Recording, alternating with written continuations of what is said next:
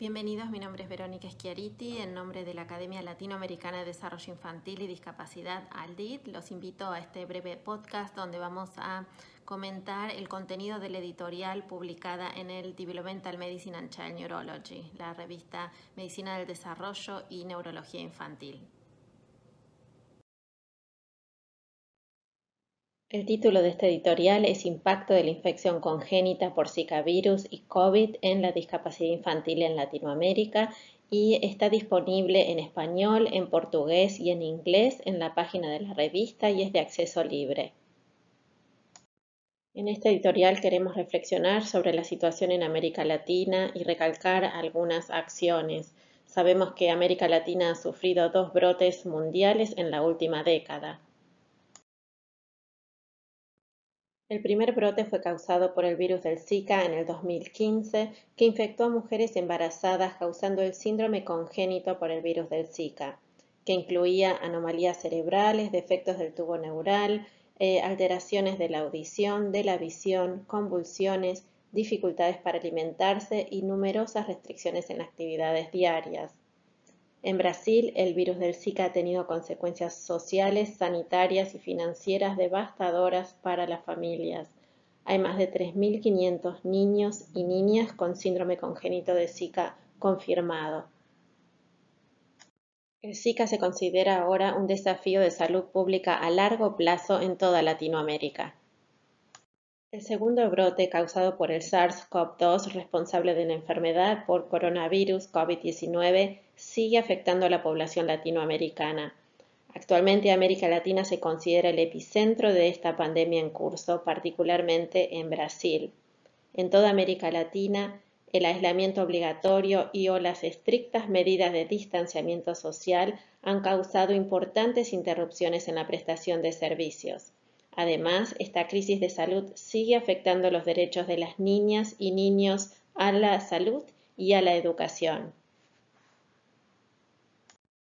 Para las niñas y niños con discapacidad y sus familias, las medidas de distanciamiento social significan una falta de acceso a los recursos que suelen tener a través de las escuelas y los servicios de habilitación o rehabilitación. Este es un desafío importante en los países de bajos y medianos ingresos, como son muchos de los países de América Latina. En este editorial queremos recalcar algunas de las acciones que se han tomado en tiempos de crisis.